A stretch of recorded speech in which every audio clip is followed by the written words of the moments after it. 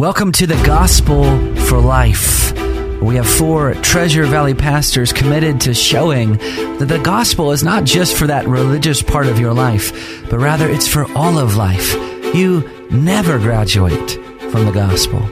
I'm Josh Bales, pastor of the Well Church, here with Russell Herman, pastor at Cloverdale United Reformed Church, Phil Moran, pastor at Christ Presbyterian Church, and Jonathan Van Hoogen, pastor at Dayspring United Reformed Church. Now, if you'd like to find out more about us or catch past broadcasts or get information about our annual conference, you can find us at reformationboise.com. All right, back on the broadcast today. It is October, which means it's Reformation Month. What's Reformation Month? Well, October is generally regarded as Reformation Month because it was on October 30th, 1517. October 31? 31, thank you.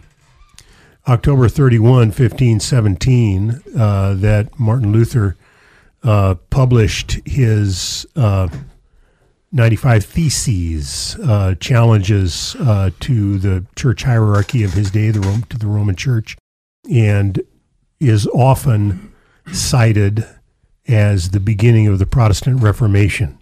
And, you know, there were lots of rumblings before that, even going back a few centuries before that, but that is kind of a landmark moment that historians have generally looked to as the beginning of the Protestant Reformation.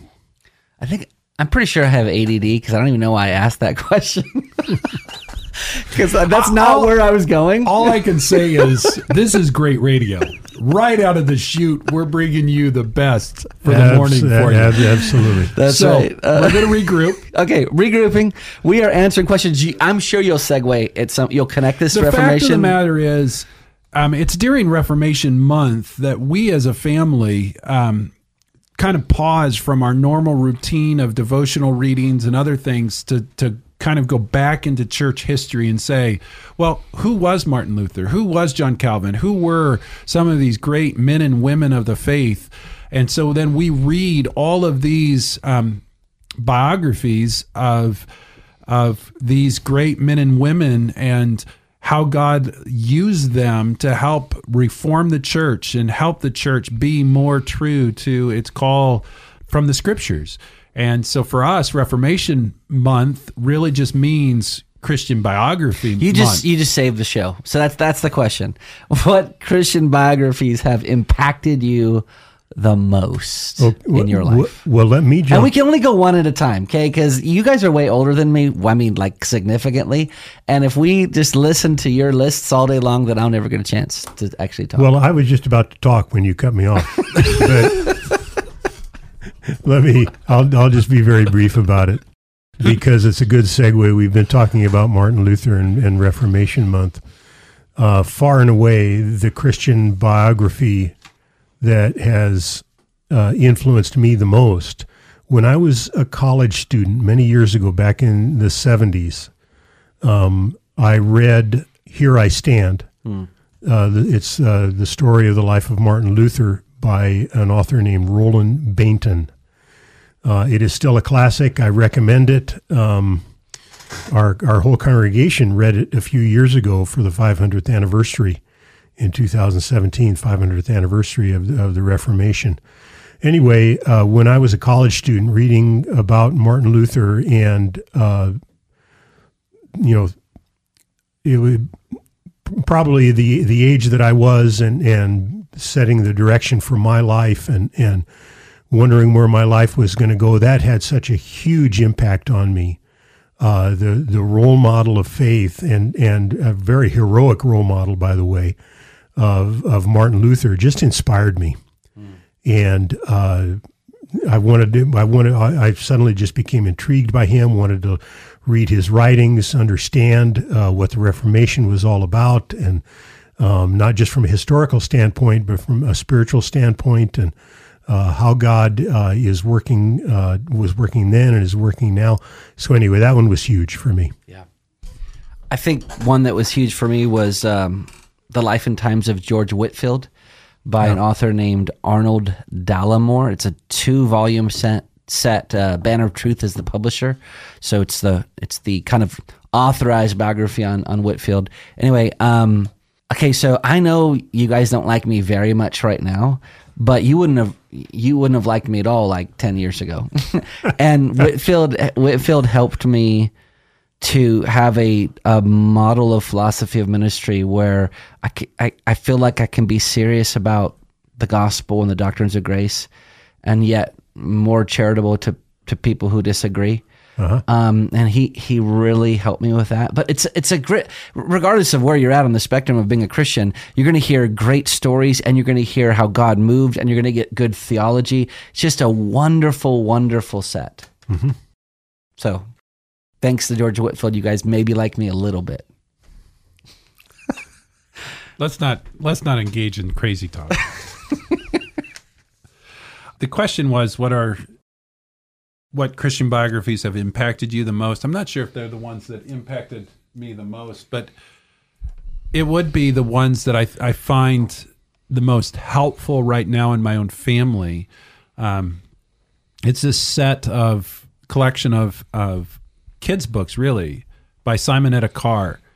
And she has written probably 12 to 15 of these Christian biographies. And you're thinking, well, they're kids' books. Well, they are, but they're extremely well done.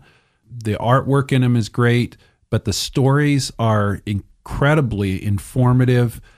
And some of them are about well-known people, and some are about people that maybe you've never heard of. So we're reading one right now about Julia Gonzaga, and it's a gal in Italy, and I'm only halfway through because we've been reading it the last couple of nights. But it's telling about her coming to faith in Christ and the way God used her in the Reformation, this lady in Italy that maybe most of us would never have heard of. And what I've found is my kids throughout the years are entirely engaged in the story. And it helps them to learn of these historical moments. And what it does is it doesn't just allow them to know the people.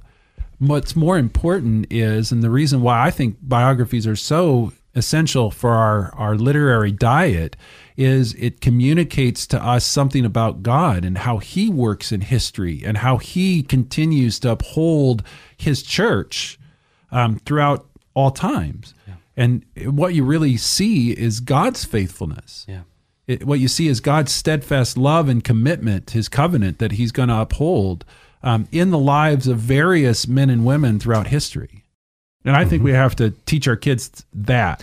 Which that's one of the benefits of reading. So we're in the middle of COVID season. We're right before the election. It looks like the sky is falling in every way. And this is why biographies are so practical, because all the faithful men and women that have gone before us, we're going to read about their own trials, their own problems, and we're going to see how God has been faithful in delivering them. And it actually gives us strength in the trials that we're in. Yeah. Another one, this just popped into my head, Josh, as you're talking about trials, a very recent biography on Dietrich Bonhoeffer, written by Eric Metaxas. And Bonhoeffer was a Christian theologian in Germany prior to and leading up to and during World War II. He was part of the resistance to Adolf Hitler, was arrested and imprisoned for his resistance to the Nazi regime, and in 1945 was executed. Just 1 week before the prison camp where he was held, 1 week before it was liberated, he was executed by the Nazis. But a genuinely inspiring story of faith, and particularly faith as it relates to the political situation in which he found himself, and relating as a Christian to this totalitarian and murderous regime of Nazism. It's an inspiring read. Dietrich Bonhoeffer by Eric Metaxas. I really recommend it. Just to give a plug for that real quick, I have not read it, but my son who's in college has, and my daughter that just graduated from high school read it while she was in high school. Now she's in college. And both would give a strong recommendation for the book. So it's not just older ministers that would find this book to be helpful. Here you have a college-aged and a high school aged person saying, "No, it's a great book. They loved it." I mean, it's a commitment. I mean, it's a massive book. Oh yeah. It's a big tome. But both of them made it through it and thoroughly enjoyed it. So Yeah. I would recommend it as well. And there's smaller biographies. So John Piper put out a series called The Swans Are Not Silent.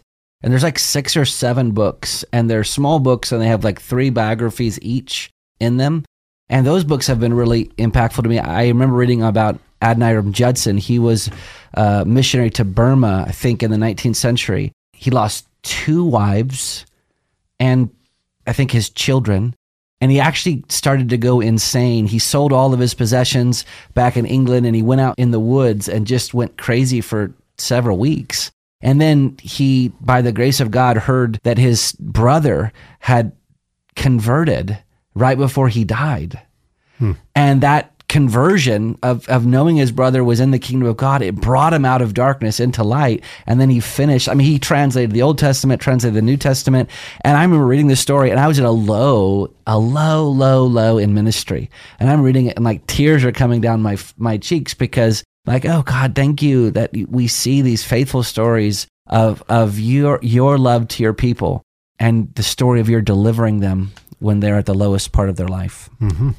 Just for reference, that book, all of those, The Swans Are Not Silent, have been put into one book called 21 Servants of Sovereign Joy.